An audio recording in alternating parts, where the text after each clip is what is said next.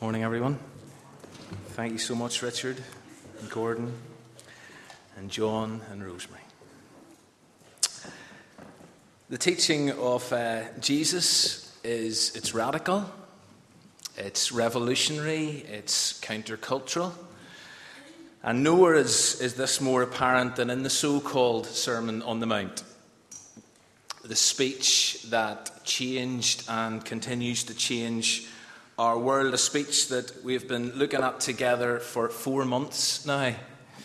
And one of the key reasons why this speech stands out and why it is so arresting is it because it presents a way of life that is outside of the norm.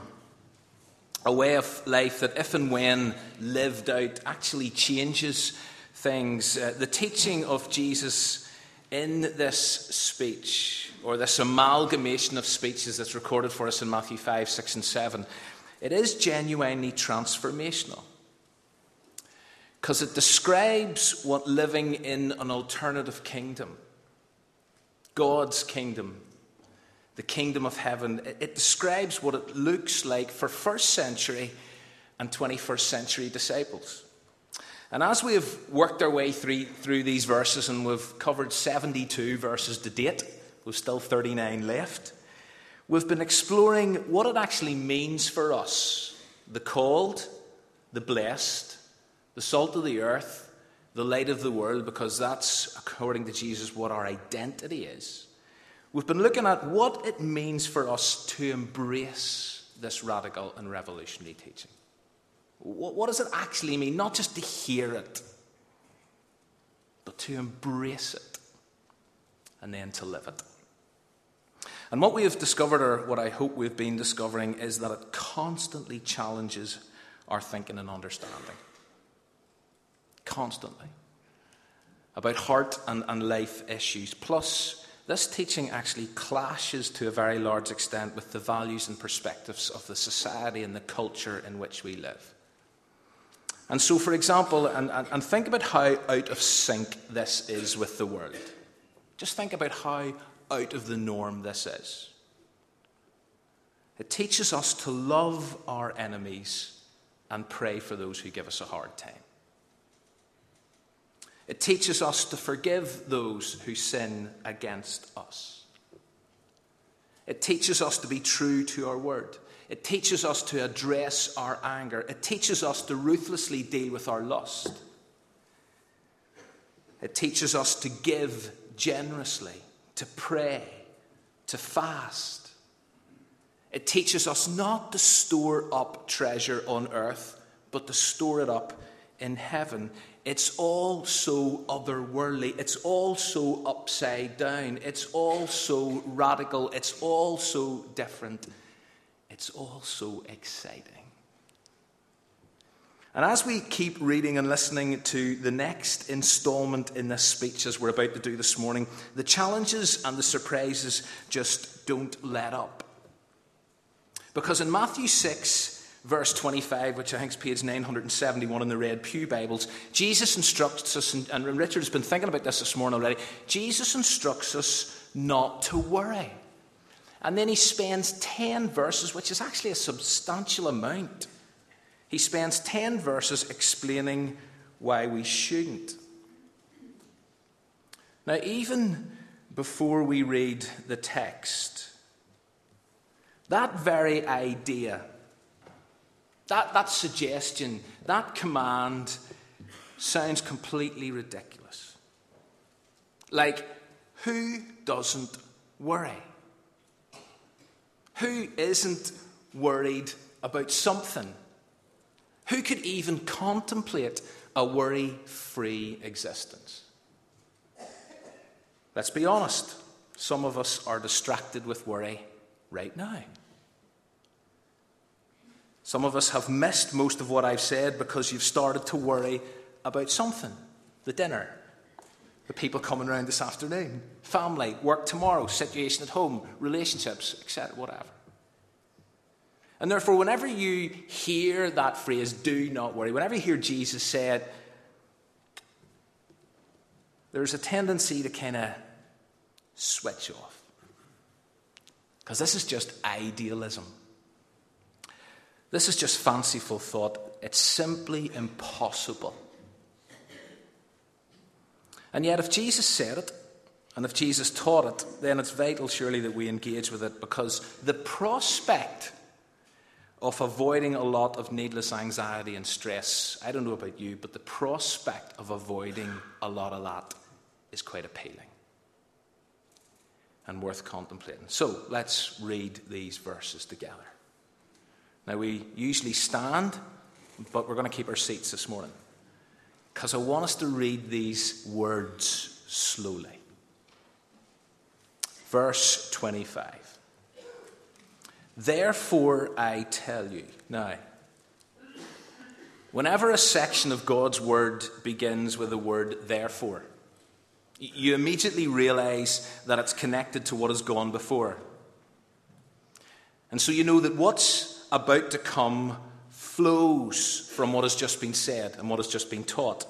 And if you were here last week, you'll know that Jesus has been speaking about the importance of stockpiling treasure in heaven, because where your treasure is, there your heart is.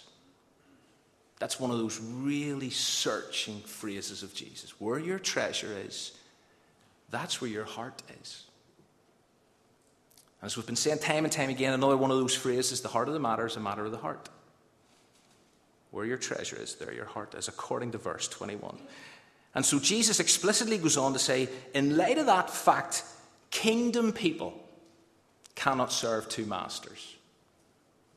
You cannot serve both God and money, because the choice you make will determine the focus of your worship. So it's either or, it's never both and. Choose money, and it's going to become a primary object of your affection, which will result in you spending vast amount of time and energy accumulating and surrounding yourself with stuff, with treasure on earth. That's just the way it works whenever you serve money. It's a poor master. It just dictates your life.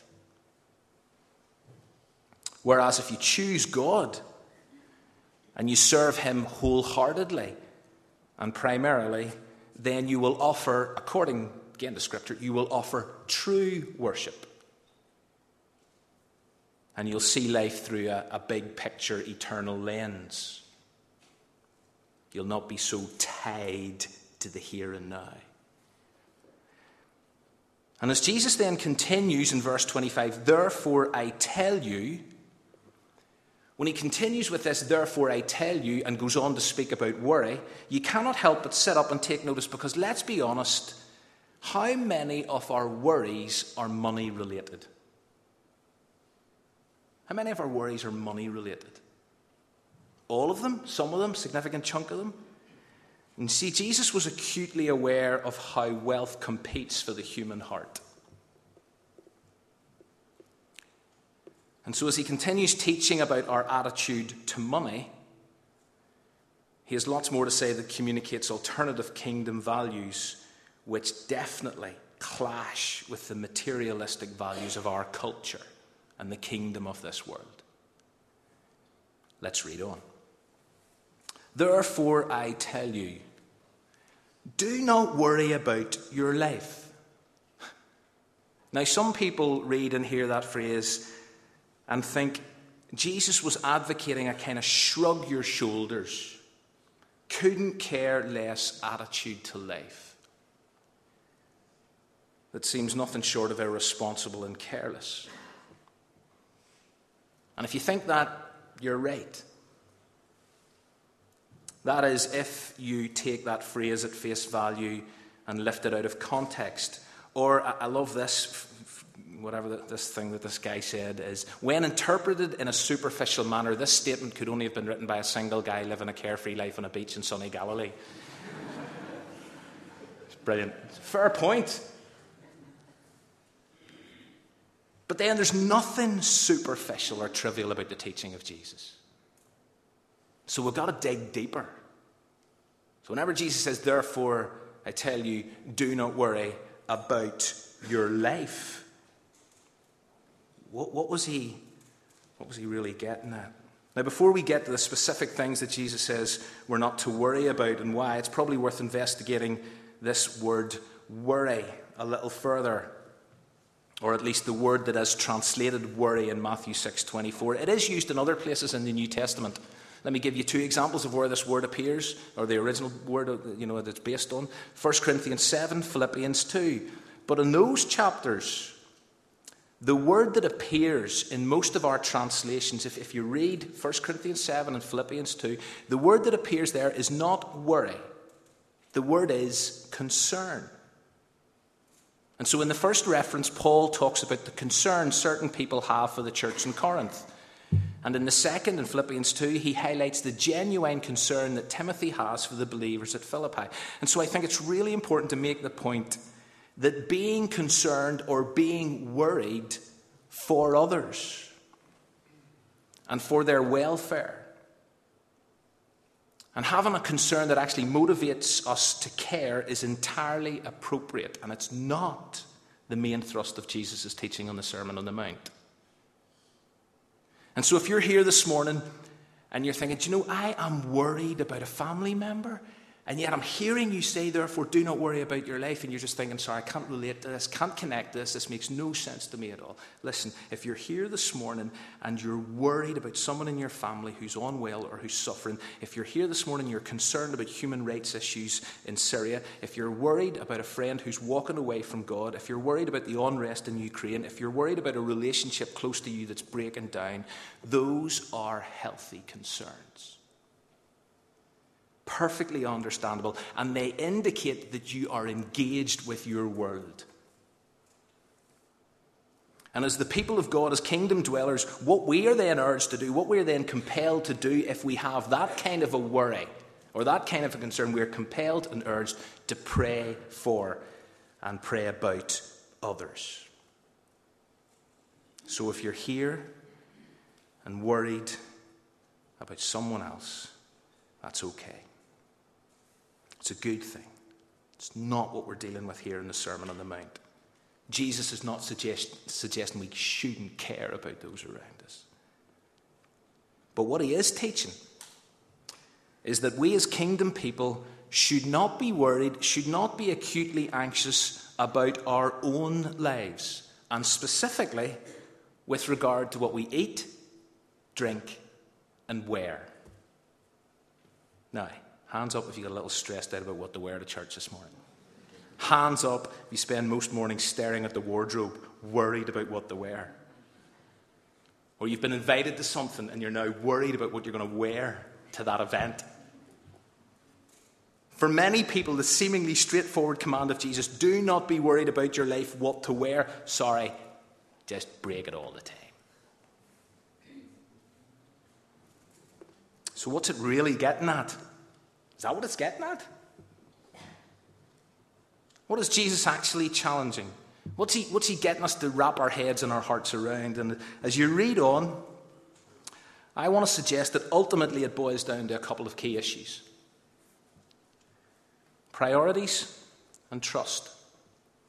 It's the two issues.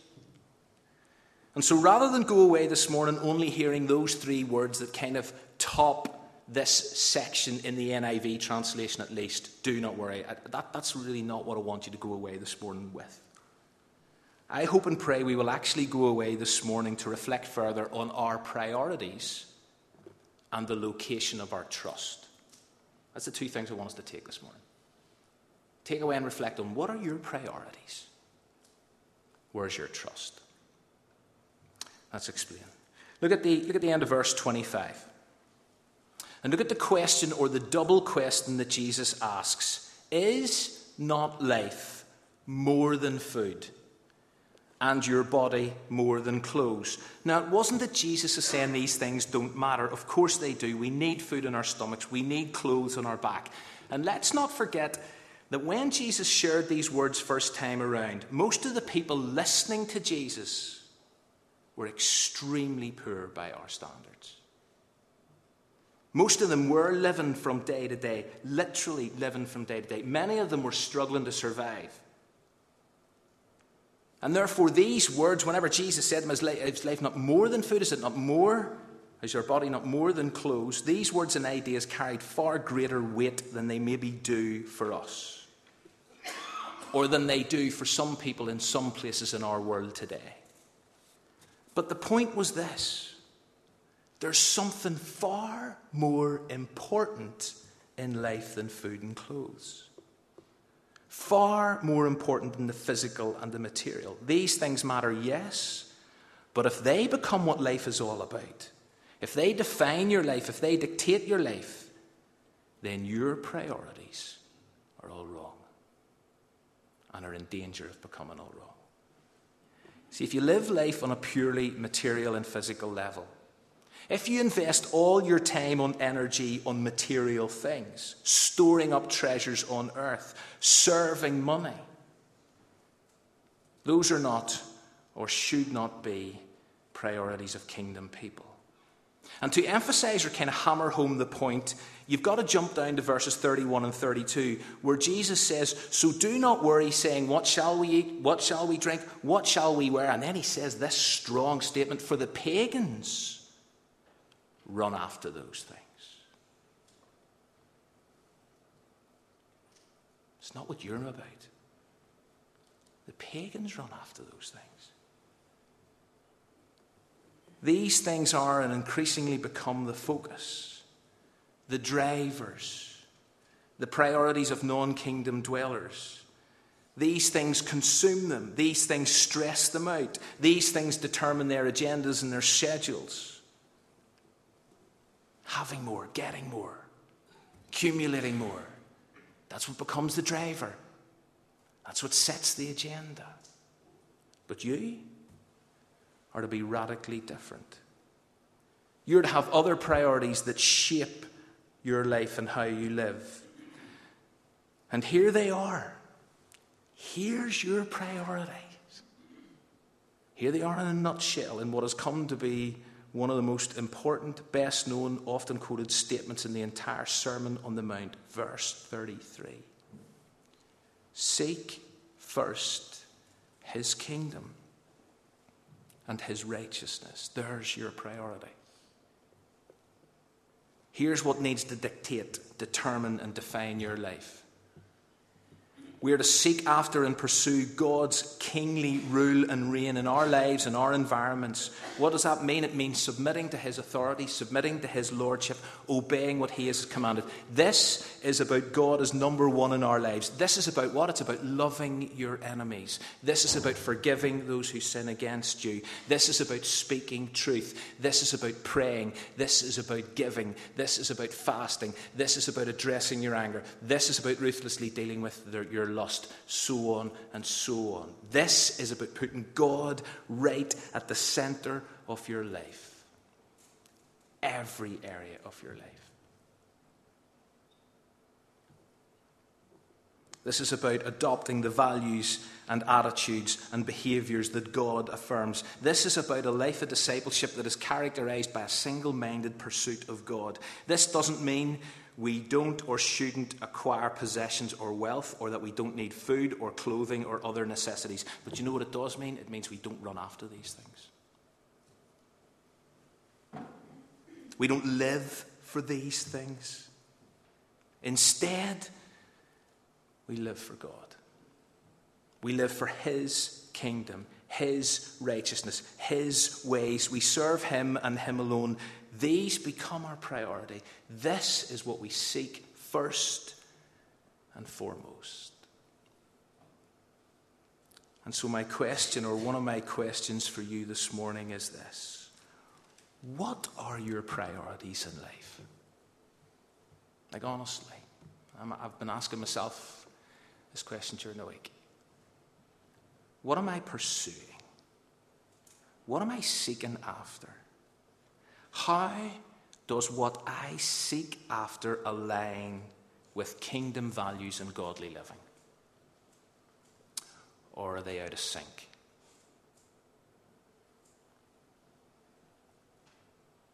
But alongside and mixed into all of this teaching here is the issue of trust. And I suppose the other question I want us to take away from this morning is this: do we trust God with our lives, our day-to-day lives? Jesus makes the point that as we seek first God's kingdom and his righteousness, in other words, as we pursue the right priorities in life, then what's the next bit? We know it. All these things will be given to you as well. And all these things refers, it seems, to what the pagans run after. It's all these things that you're not to worry about, what you eat and what you drink and what you wear. You'll get those. They'll be there for you. Jesus encourages us to trust God to look after those things. Jesus encourages us to rest in God's compassionate care. And I find it really interesting how Jesus describes God in this little section. Doesn't refer to him as God. How does he refer to him as? Your heavenly Father. Emphasizing God's intimate and personal concern, to highlight how, like any good parent, God's going to take care of you. God's going to watch over you. God's going to provide for you. And so worrying, getting stressed out, or becoming acutely anxious about your life is pointless. It's pointless.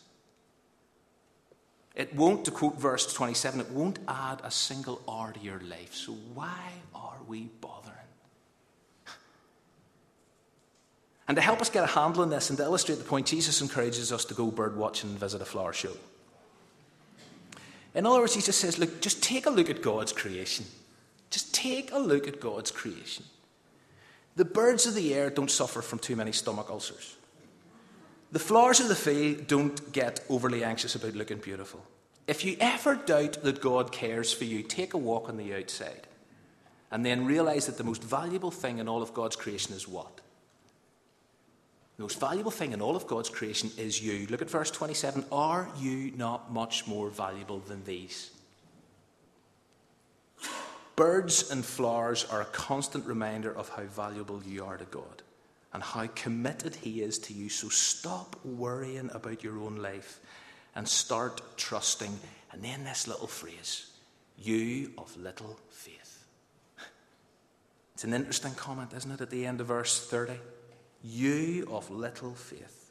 Because I reckon that's probably how most of us feel. That's how I feel. And I don't believe Jesus says this here to make anyone feel bad about themselves. That's not what Jesus was about. It was simply a recognition that we do struggle at times to believe God for all these things will be given to you as well. Do you ever struggle to believe that all these things will be given to you as well? And so you get stressed out and you get worried and you get anxious. Jesus said, what are you doing? Don't go there. Trust. Don't beat yourself up if you think you've got little faith. Just go bird watching and take a walk around a garden centre. And you know something? You might just find yourself shifting from worry to trust. So away and visit B&Q this afternoon. No, don't go there. Don't believe, you do. Oh, I'm getting myself in trouble. Keep going. George Mueller once said this: the beginning of anxiety is the end of faith, and the beginning of true faith is the end of anxiety. Let me give you another quote. I'm just throwing these out. Provocative one. Worry is practical atheism and an affront to God. But maybe David Urt hit the nail on the head when he wrote this. The opposite of worry, fear, and anxiety is faith, or better still, it's trust. If you were to trust in God as simply and as completely as the birds of the air and the flowers of the field, we would not be anxious. We would still have responsibilities, but would not be anxious about them. So let me ask you again. Do you trust God with your life and what you need, or are you anxiously running around pursuing all the wrong priorities? And only you and I can answer that. Only you and I can answer that. And one final thought that may help. And it springs out of the final verse in Matthew 6. Do you know something? Just live one day at a time. This starts now. It's probably why back in verse 11, Jesus taught us to pray, give us today our daily bread. That's all we need. Give us today our daily bread. You see, today is enough for most of us to handle. If you focus on what God wants to do in your life today, you might be surprised at how small your anxieties seem and how realigned your priorities become. Just live a day at a time. Start seeking God's kingdom as a priority in your life. Today. And make sure you're placing your trust in the right place. Do you know what we sang as the communion, as the wine was given out? We sang, "And I will trust in you alone." I want to suggest that was easy to sing. It's actually really difficult to live. So may God help us.